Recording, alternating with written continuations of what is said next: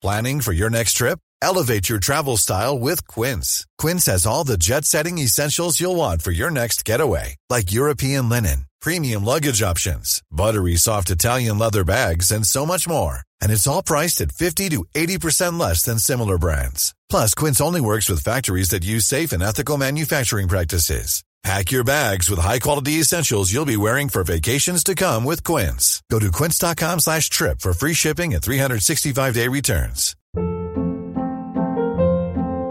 Hold up. What was that? Boring. No flavor. That was as bad as those leftovers you ate all week. Keke Palmer here, and it's time to say hello to something fresh and guilt-free. Hello Fresh. Jazz up dinner with pecan-crusted chicken or garlic butter shrimp scampi. Now that's music to my mouth. Hello Fresh. Let's get this dinner party started. Discover all the delicious possibilities at hellofresh.com.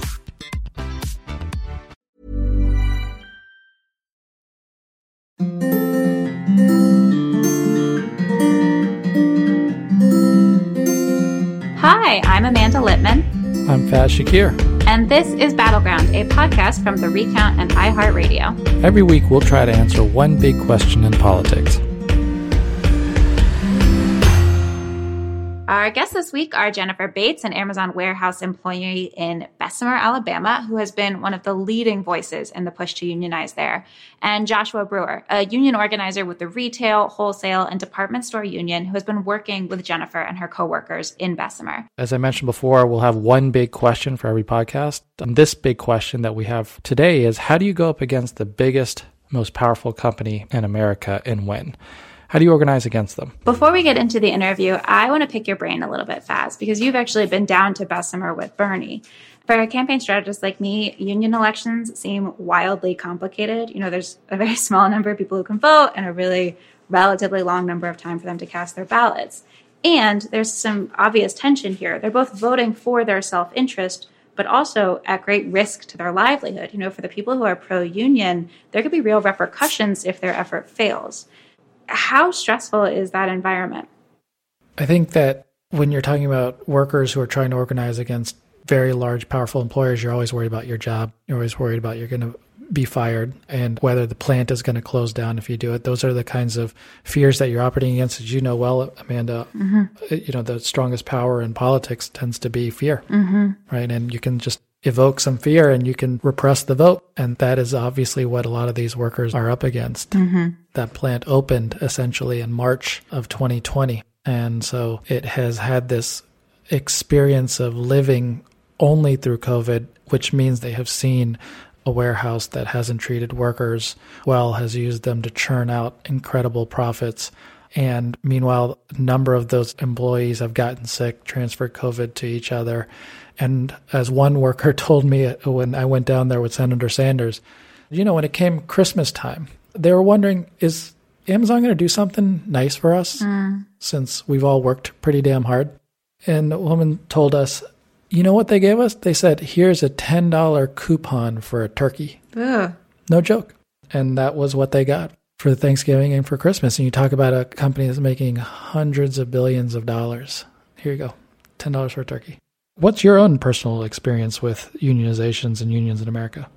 Oh, very little. I have never been a member of a union. I've never worked in a unionized workplace, but I have worked with so many candidates for whom unions and working with unions was their entry point into elected office. They started organizing their coworkers or they were part of a union at their job, and that gave them insight into what leadership looked like and then eventually got them into running for office themselves. The thing I really struggle with, and Faz, I'm curious if you have an answer for this, is there a good faith argument against unions? You know, I think that the argument that has now become embedded within American psyche and why we have a decline of unionizations is that big business and just business in general, in order to flourish, needs the least impediments possible. I mean, you use the word impediment, and it's like, impediments, that's people. That's people's, you know, day-to-day happiness. That's their joy. That's their ability to make a good living and then go home to their family or their dreams, such as they are. It is really, I think, part of a larger problem about the dehumanization of the worker.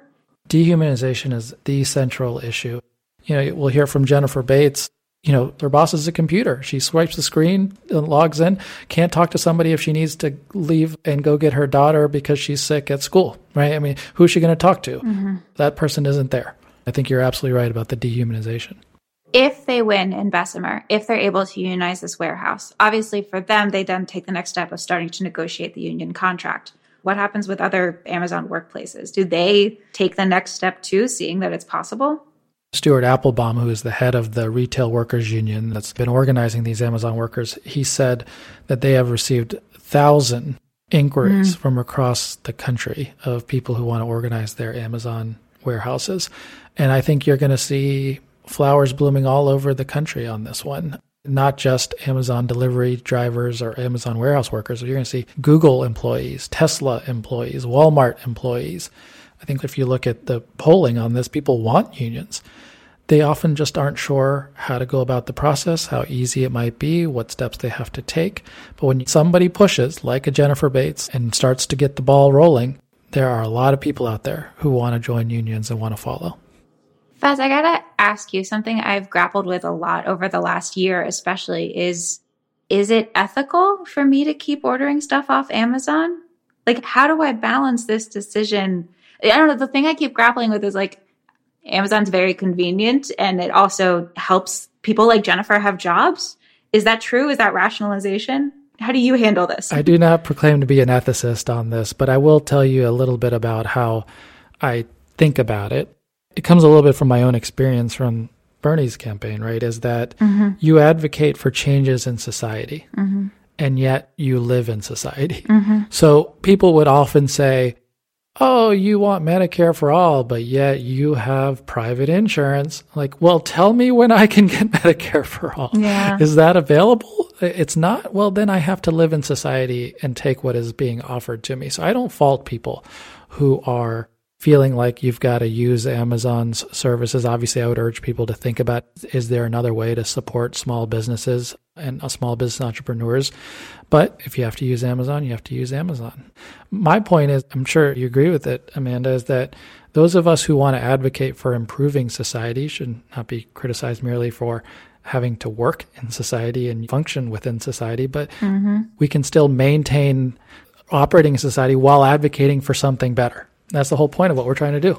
There's only just doing the best you can and trying to make it better. That's right. Let's play our conversation with Jennifer Bates, an Amazon worker working to organize, and Joshua Brewer, the director of the organizing for the union. Joshua, Jennifer, welcome to the Battleground Podcast. You are our first guests ever for our new Battleground Podcast. Thank you. It's an honor. Thanks for having us. Yes, thanks for having us here. Joshua, can you explain to me in very simple terms the step from deciding we need a union to an election? Sure. So if I'm a worker at, say, a shop that has 100 employees at it, what I've got to first do is reach out to a local union, do my research, find a good one that's led by workers, and get engaged with them. You get what's called authorization cards, and those cards are what signals to the federal government that you want to have an election at your workplace. And so you want to get about 50% of the workplace signed up on those cards, because ultimately it's going to take 50% of the workplace plus one to win a union election. And so federally required 30% of the workforce has to have those cards signed before you can have an election. And so that part of the process goes pretty quick. You get workers signed up, educate them about the union. You file what's called a petition to the federal government that kicks off the election process. Generally, that's a 3 to 4 week process where each party is given the opportunity to kind of share their side. One big flaw of United States labor law is that the union does not get access to all of these employees' information until that last 3 week stretch there before the vote, which gives us very limited time to contact a lot of workers. But you have about a 3 week election time, and then workers vote. It's a secret election. It'll either be done by mail or at the workplace. It's a simple yes or no vote. So yes, we want union representation, or no, we do not want a union. And if the workers vote yes by a majority, so if 50 workers vote and 26 vote yes, then they win a union at that workplace and they start to bargain a contract with the employer. Can you explain how the counting actually is working at this point in time? I know like people were sent their ballots, then they mail them in. How does the counting work? Sure. So the process we're going through right now is what's called just clearing the ballots. And so essentially what that is there's a master list of eligible voters. And as these ballots come through, Amazon and the union has an opportunity to get the name of the person that voted just to make sure that they did make the eligibility to actually vote. So if they were to have like supervisory status, then the union would say, look, they're not supposed to be in the union or in the unit to vote, and vice versa. If there was someone that wasn't on the list, Amazon could certainly say, hey, look, they weren't supposed to vote. That's the process we're in now. And so they're not actually counting the ballots because it is a secret election. So they're just actually going through the names of those that have voted and making sure that they were eligible to vote. And so with 5,800 workers, what is normally a relatively easy process has turned into a very long and drawn out process. And also, Amazon is intent on continuing to try to subvert that process. So they're intentionally dragging it out as well. Jennifer, give me a sense of what that process is like as an organizer. You're essentially a lead organizer. How do you even begin this process of figuring out who you're going to go to talk to and what you're going to talk to them about in order to persuade them to yes? I often talk about telling them not to focus on what you have now. Not to focus on what you're getting now, but think about long term. Because with Amazon, you don't get another raise after 3 years. What happens? The economy fluctuates and the prices go up. So if you don't have a raise within the next 20 years, then you may not be able to take care of the things you need to take care of. What about your safety? A lot of things, your job security. Talked about asking them, have you seen some of your coworkers get fired? And a lot of them say, you know what? Yes, this happened. If a union was there, we would have had an opportunity to protect that person or make sure that they showed evidence to make sure that their firing them or trying to get rid of them wasn't, unfair. Give me a sense of growing up. How do you feel like you landed here? What are some of those events in life that made you feel like, I understand that as an employee of Amazon, I deserve better? Give me a sense of what some of the life experiences are that you've had that you feel like put you in this position to say, not only be a leader, but also know what you deserve and demand. I could say where I started. I remember when I was 13 years old. I remember working in an okra field. My mother's cousin had a field of okra. So during the summertime, he would take some of the children in the neighborhood who wanted to go, other relatives, and, it's this little summer job for us. But it was then where I understood work, breaks, lunch, and pay. And that was my first time working, and my first legal job was at Hardee's. And from that point on, I began to work. And I think growing up, I was to myself a lot. But even though I had friends, I always questioned a lot of stuff. And I never took things at face value. If you told me something, I wanted to research it. If it was something that struck my interest, I dig and did, just like a tree. You can look around a tree and find something, but I was the one who wanted to go up under the dirt and really find out, what's under there. So I worked a lot of different positions. I've worked with youth. Assistant manager, I've been administrative assistant, so motivational speaker, worked in ministry, so a lot of things. I love people, and I think that kind of molded me for this position here. Joshua, you also have a little bit of ministry in your background, do you not? I do. Yeah, so I guess I'll take the same question. Actually, I don't talk about this much, but for me, it was a recovery program like 10 years ago. I was just young, just never left college in my mind, I guess, and stayed there too long. And just experienced people really sort of giving of themselves when they didn't have to, I think, for the first time in my life, and just kind of understanding. And then I stayed around there and did some serving for about 6 months there, and then went on and served with youth for a few years and spent some time in Honduras. And I just think through those experiences, I really woke up to a world that it's not about me, and that I actually feel the most peace and the most purpose when I'm serving other people.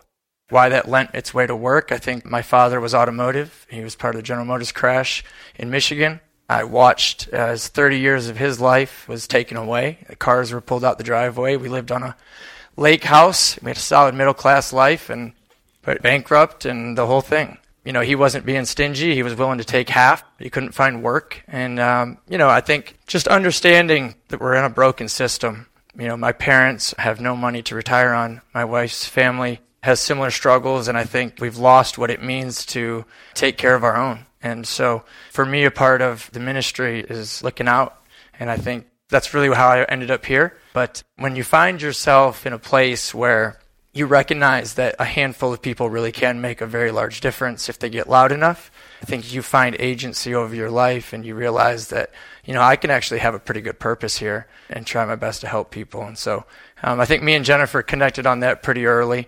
We both come from similar faith backgrounds, but, either way, regardless of what your personal faith is, once you kind of grab onto this idea that we're connected and that we should be helping out each other, I think it'll bring you to a better place in life. Battleground's going to take a very quick break to play a few ads. Hope you like them. Then stick around for more with Jennifer Bates and Joshua Brewer.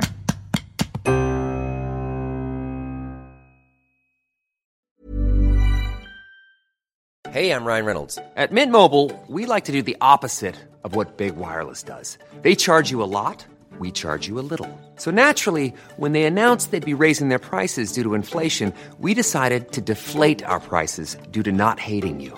That's right. We're cutting the price of Mint Unlimited from $30 a month to just $15 a month. Give it a try at mintmobile.com/switch. $45 up front for 3 months plus taxes and fees. Promo rate for new customers for limited time. Unlimited more than 40 gigabytes per month. Slows full terms at mintmobile.com.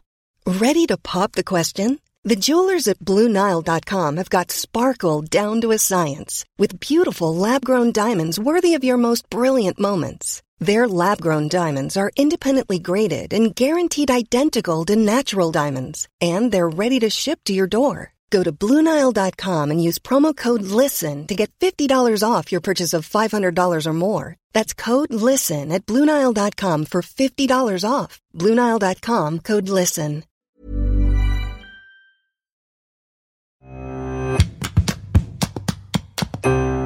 Welcome back to Battleground. Joshua, I want to go through the campaign and talk about some of the moments. Obviously, I remember March 1st was a moment that was big when the President of the United States decided to say something in support of the workers. And it was midpoint of the campaign, remember? And you'll remember well that Amazon was urging people to vote before March 1. That's right. Because they were trying to get people in with a no vote. And then obviously the president coming in on March 1 was pretty important and symbolic. Walk me through some of the critical moments that have occurred during the course of this campaign, the ups and downs, if you will. Sure. There's a couple main points. I think number one was October 20th. That's the day that we had planned to go public. Had very much worked to keep it a secret until then. And so, we launched with the website, with different banners, with phone numbers that you could text sign to this number, and you could sign an authorization card over your phone. We had videos that you could text watch to this number and see our trailer and our hype video to kind of start the campaign. Really just trying to be creative to get people engaged. It's COVID. We had to think about the fact that it was going to be very difficult to get people in large groups, and that also that workers don't work very close to each other. They're very isolated. And so for us, it was 24 hours a day, 7 days a week. And so we didn't actually leave the gates for the first 62 days at all. And there was 4 gates. And so that was quite an operation in itself, just getting everybody bathroom breaks and food and warm drinks. And so that was the initial card signing campaign. We went through that in about 60 days. Signed up around 3,000 Amazon workers, and Amazon workers themselves signed up workers. We met in bars and restaurants where activists would hand us 200 cards. Actually, it's like activists that I had just done work with months previous to that, tearing down statues in Birmingham, that didn't even work at Amazon. So it's pretty impressive, actually. There were a lot of community organizing that happened. And so that took us right to the holidays, filed a petition for election. We had to file quick. The way Amazon's turnover is, you're either going to sign up about 100 a day or you can't keep up with them. It's really a challenge. And so we filed for a petition. They gave us an election date, and that started. And really the initial voting began early February. And I'll tell you, if it's not for February votes, we win this election 4-1. It's not even close at this point. But to your point, March 1st is where we really, there at the end of February, early March, really began to grab the country's attention and really get that kind of momentum. And I think what it did for the workers at Amazon is it showed them that, like, Amazon initially tried to flex their power and authority over the workers. And it was essentially, if you get this union, we're going to take your benefits. We're going to take your wages, and we might just leave town, and you might just not even have a job. And that's really the messaging that they put out. And so for early February, late February, there was a lot of fear. a lot of reservation in the warehouse. And I think once the president weighed in, along with, look, we had community organizations, people that drove down from Oregon and New York and Boston that have been here. We have over 100 volunteers that have been here for over 6 weeks, staying in Airbnbs that have canvassed and knocked doors. And so really it felt like everything at once. The president weighed in, which was incredibly important, I think, for the workforce there. And then to see the community kind of rising up at the same time in support of them. And then look, mid-March, Black Lives Matter endorsed the campaign, which was a large moment, I think, for labor and social justice to twine those two fights together. It should have happened a long time ago. And so I think that also added a lot more momentum to the campaign to where, now I think workers, they feel tricked. They feel that Amazon lied to them. They feel misled. Even going through the vote, we're seeing a tremendous amount of people that turned in 2 ballots, hoping that their second ballot would be counted. Unfortunately, that's not the case. But we're seeing now this incredible amount of momentum. I mean, the warehouse is completely pro-union at this point. And I just think it just took that amount of time coming out of those captive meetings and hearing that real solidarity from the president. When he said, supervisors should not be intimidating, full stop, I think that spoke to workers that literally that day had just been intimidated by their supervisor about what they were doing with the union. To feel that support, I think, is definitely a huge factor in the momentum that we feel now. But there's so many things to list. I really can't pull it all together for you. But just the solidarity from the entire world, as well as the local community, I think is what did the number to bring us to where we're at now. Jennifer, can you give a sense what a day in the life is like at the warehouse right now? Right now, everybody's at the edge of their seats. Going into work. People are really getting tired. They're waiting. Every day I go in, what do we have any results yet? They need to come on with the come on, I was like, we don't have anything yet. May take another week or so, but as soon as we find out, you all will know. So it's a lot of questions and people are excited, What is maybe before the union organizing began, what was a day in the life like? How has it changed? How's it changed? I think before people were more angry. And I think right now people have hope that, we can have a change. I spoke to a young man right before I left, and I didn't even know that he voted yes.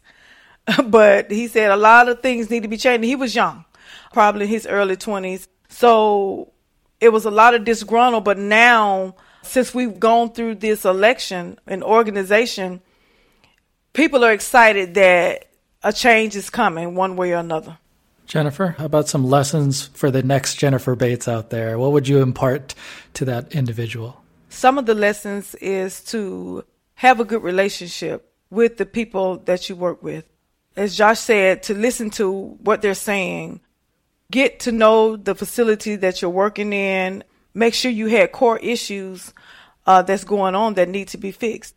Don't be afraid to speak out and contact someone, but make sure you have a solid team that's going to work with you. Another good thing is get some education about the union organization so that you're able to talk to those who don't understand or don't know early on for us. And also for us is to let them know that even though we didn't know that Amazon was coming with the classes and the anti-union busting, to be aware that the company really doesn't have your best interest at heart. If they try to hire a union busting group, that they're not protecting you from the union, they're protecting themselves from you. Jennifer, you said one of the advice you would give to someone is not to be afraid. So I actually have a 2-part question for you. 1, have you been afraid? Have you been afraid at any point in this process? And then 2, being a union organizer within the company is a political role. Would you consider this your first sort of entry point into politics? Were you political before this? Well, first, yes, I was. I think I was more nervous, and in the beginning, I was kind of afraid, because you don't know what's going to happen. You don't know if Amazon is going to attack you, embarrass you. But at one point, I said, "What the heck?" Because some of the people weren't even sure who the union organization was. They actually thought it was the Biden-Harris campaign out there.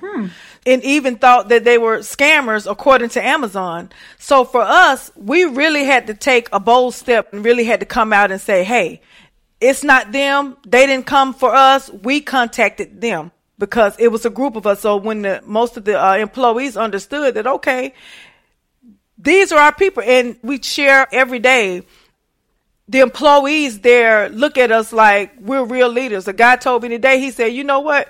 You come to work like you're a union rep already, So being nervous and afraid in the beginning, yes, but then once we stepped out, there was no turning back.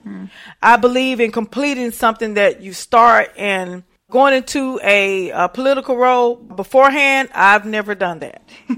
I do have to say, though, as a vouch for Jennifer, I don't even know if you remember this, Jennifer, but we were leaving Cracker Barrel before we went public. This was back in September. And you told me, you said, Josh, I've always wanted to potentially get involved in politics. Oh, yep. And that was long before anyone knew who Jennifer Bates was. I'll tell you that much. And so we're going to need you around for the shop floor and for this union thing, but ultimately we can't keep her to ourselves. I really think Jennifer's a leader. I think she's inspired a lot of people. I think she represents also thousands of workers that are like her in Bessemer that have also stood up. And so it's pretty incredible. Yes, to what Josh just said, it was my sister and my mom who always told me that, that you should be in politics. And I remember telling him that, yeah. We're going to take a short break. We'll be back with Jennifer Bates and Joshua Brewer shortly.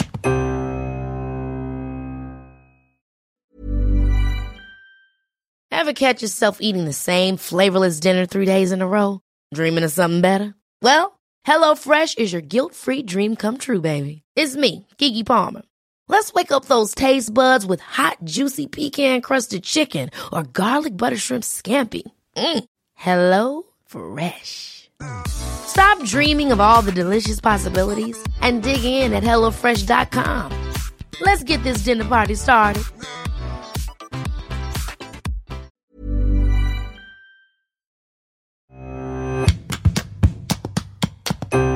Welcome back to Battleground. Joshua, in what way is this different than other organizing efforts you've worked on? It feels like this is special. Is that right? Yeah, it is. It's a time and place. It's a time and place for our country. I think ultimately we lit a match and then it just took off. And I think that is related to the time and place our country's in. I think we recognize that there's real systemic issues in the Black community nationwide, particularly in the South, where we look at the highest levels of poverty, the highest levels of unemployment in that community. And I think for people to feel a level of empowerment, maybe not even locally, maybe it's not even that conservative Alabama is supporting of us, but that the country by and large as a whole is supportive of us and they see our pain and they hear us. I think that this is a natural extension. I think, again, it was 2 months before I was counting authorization cards. We were pulling down statues with Toyota pickup trucks and, that needed to be torn down 5-10 years ago. And so for us, it was like when everybody was so shocked, this has been something that's been building in this area of the South for years now. And so, it really was just a natural extension of that. And so I think it is different. But I also think for the country, they're concerned. Amazon is way too big. They're way too powerful. They have their hands and roots in nearly everything from media to retail to warehousing to web hosting to everything. They're pitting local governments against each other in ways that we've never seen before. They're completely ignoring federal labor law, just throwing it right back in their face and laughing at it. They're criticizing senators on Twitter. It's a real level of power that they have. They say that money is power, right? And I think we can all probably agree that there's some truth to that. If Amazon's the richest company that ever existed, it begs the point that they might be the most powerful entity to ever exist. And so that concerns people, and I think it should. And so I think to see workers in the South stand up like this, I think has inspired people, and it was time. I think it'll continue from here. This is maybe a counterfactual you can't answer, but after having spent the last year for so many people so dependent on a service like Amazon for deliveries and groceries in many ways, prescriptions, all those things, do you think that this would have happened without the pandemic of the year prior? It's an interesting question. I think it does. I think, again, back to the time and place, I think the fight for social justice, for systemic change started before the pandemic. I think certainly everything has been exacerbated by the pandemic. I think Jeff Bezos' profits certainly have been exacerbated by the pandemic at $75 billion. So I think certainly it has something to do with it. I think the pandemic, what it did was it showed workers that ultimately the boss doesn't care about you. As sobering of a reality as that is for a lot of us to stomach, it is the truth. And I think for workers at Amazon to feel unprovided for, uncared for in a moment that was very scary. I think March of last year was the same time they were opening their doors. It was also obviously right as the pandemic was beginning. And to have to experience a lack of communication, a lack of feeling like treated like a human because you don't know who your managers are, you answer to an app, but you have questions, right? You have questions about COVID, and you have questions about what do I do because my daughter's school is canceled, but I have nobody to talk to, and now I'm getting pointed out, and now I'm fired. Right. And this was the reality for a lot of people. And I think certainly that fueled it for workers. But I would also say that for people in the South, really for people all over the country, for working people, this fight started before the pandemic. I think, you can even go back to the West Virginia teacher strikes as sort of some of those signals where people have just had enough of working their lives away and having nothing to show for it at the end of it.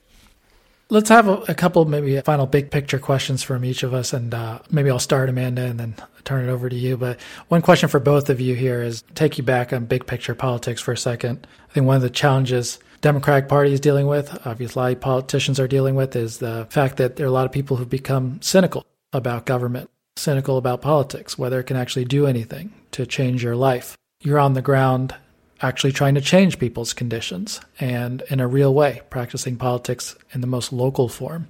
I wonder what kind of big takeaways you'd have to share with national leaders, political elected leaders who are thinking about how to talk to people in a real way, how to persuade them that politics matters, how to care about getting involved. What are some of the takeaways that you guys might want to share? Sure, I'll start there. I think for those that are in power right now that are looking at a lack of engagement, you have to get down and get in the weeds. You've got to get down and talk to workers. You got to get down and have conversations with working people. You've got to get down and go to the apartments and go to the homes where people are living. And as you asked earlier, find out what their day-to-day experience is. Because ultimately, until we regain that kind of connection with the working people and us forgot about people, you are going to continue to have that sentiment that politics don't matter to me. I'm just inspired, and I'm inspired because I was around some people that were brave enough to take a stand. And so I think big picture is like get in the weeds and let's go to war. And people know. They know when you're sincere. They know when you care, and you can't fake it. This is something that I've seen for a long time. I've seen politicians talk about issues and have a home run on what they can do. They show graphs and charts. And for me, the first foundation of getting things changed in one nation under God it's a heart matter. You have to have a heart to really care about the people that you're going to lead. And for us even when we met Josh them, we understood that their hearts were involved in ours together as workers at Amazon. And for other people who want to run for office, you have to really get down and understand the people. And I think this is what has taught us and has shown people over the country that it wasn't just, even though we had people in politics to get involved, but it was regular people who really cared. Not just in Alabama, not just here in Birmingham and Bessemer, but regular people all over the country who stood out, who drove their vehicles on the highways, who used their social media platforms to really get down and just like Josh said, get in the weeds, get in the dirt, and really get on your feet, put the charts down and really come down and understand how the American people are really living, how the working people are really suffering. And sometimes I feel like some of them understand, but they want to turn a blind eye to it and try to cover it up. But really understand that if we're all one nation under God, then we all should support each other and help dig those who are falling down in the quicksand and put a solid foundation that we'll all grow together and make this country a better place to live. Jennifer, I'm curious, what happens for you if you win, and what happens for you if you lose? What happens for me when we win, I'm going to continue to fight. what happens with me when we lose, I'm going to continue to fight. You're awesome. Either way, because this has been, for me, it has been a heart matter for years. Mm-hmm. And the reason why my sister and mom always told me that you need to go into politics is because I've always questioned the very things that we're fighting about now. Even on the jobs, even when you own land, why do you continue to have to pay for it? You know, if you want to leave something to your children, what if your children don't have a job or they're unable to work and you say, you know what, I'm leaving. If I happen to leave here tomorrow, this is yours, but they have to continue to pay taxes on it. If you don't, then you'll find out who really owns it. You know, so some of these things are questions that I've always had, like the local tax. Why is Amazon getting away with paying taxes and the people who are struggling to pay their bills have to pick up the tax and pay it? You know, the local officials know that. So I think at some point the people are over the middle class workers making deals, and they're leaving out the heart, the mind, the sofas, the living rooms, and the kitchen tables of the American people who really need the help and the support. And for me, it feels like they're taken away from them and without them looking. When they turn their head to go to work, you know, I'm looking at my paycheck and something's missing. So I believe a lot of them need to go back and rethink and sit down and ask God to change their hearts. I think the foundation is the heart matter. Jennifer, count me in as a founding donor for Jennifer Bates for governor. I'm in. You got a max out donation. I'm telling you. Thank you both, Jennifer, Joshua, reminding the nation actually about the concept of solidarity, that we're all in this together. Our fates are interlinked, and when we stand up together, we're stronger together. So yes, that's right. Thank you for showing the way. Thank you. Thank you all for having us. Thanks so much to Jennifer Bates and Joshua Brewer for joining us on this episode of Battleground. Battleground is a podcast from The Recount and iHeartRadio. If you enjoyed this episode, give us a rating and review on Apple Podcasts or wherever you find your podcasts. David Wilson engineered this podcast. Jessica Williams is our assistant producer. And Christian Castro Rosell is our executive producer.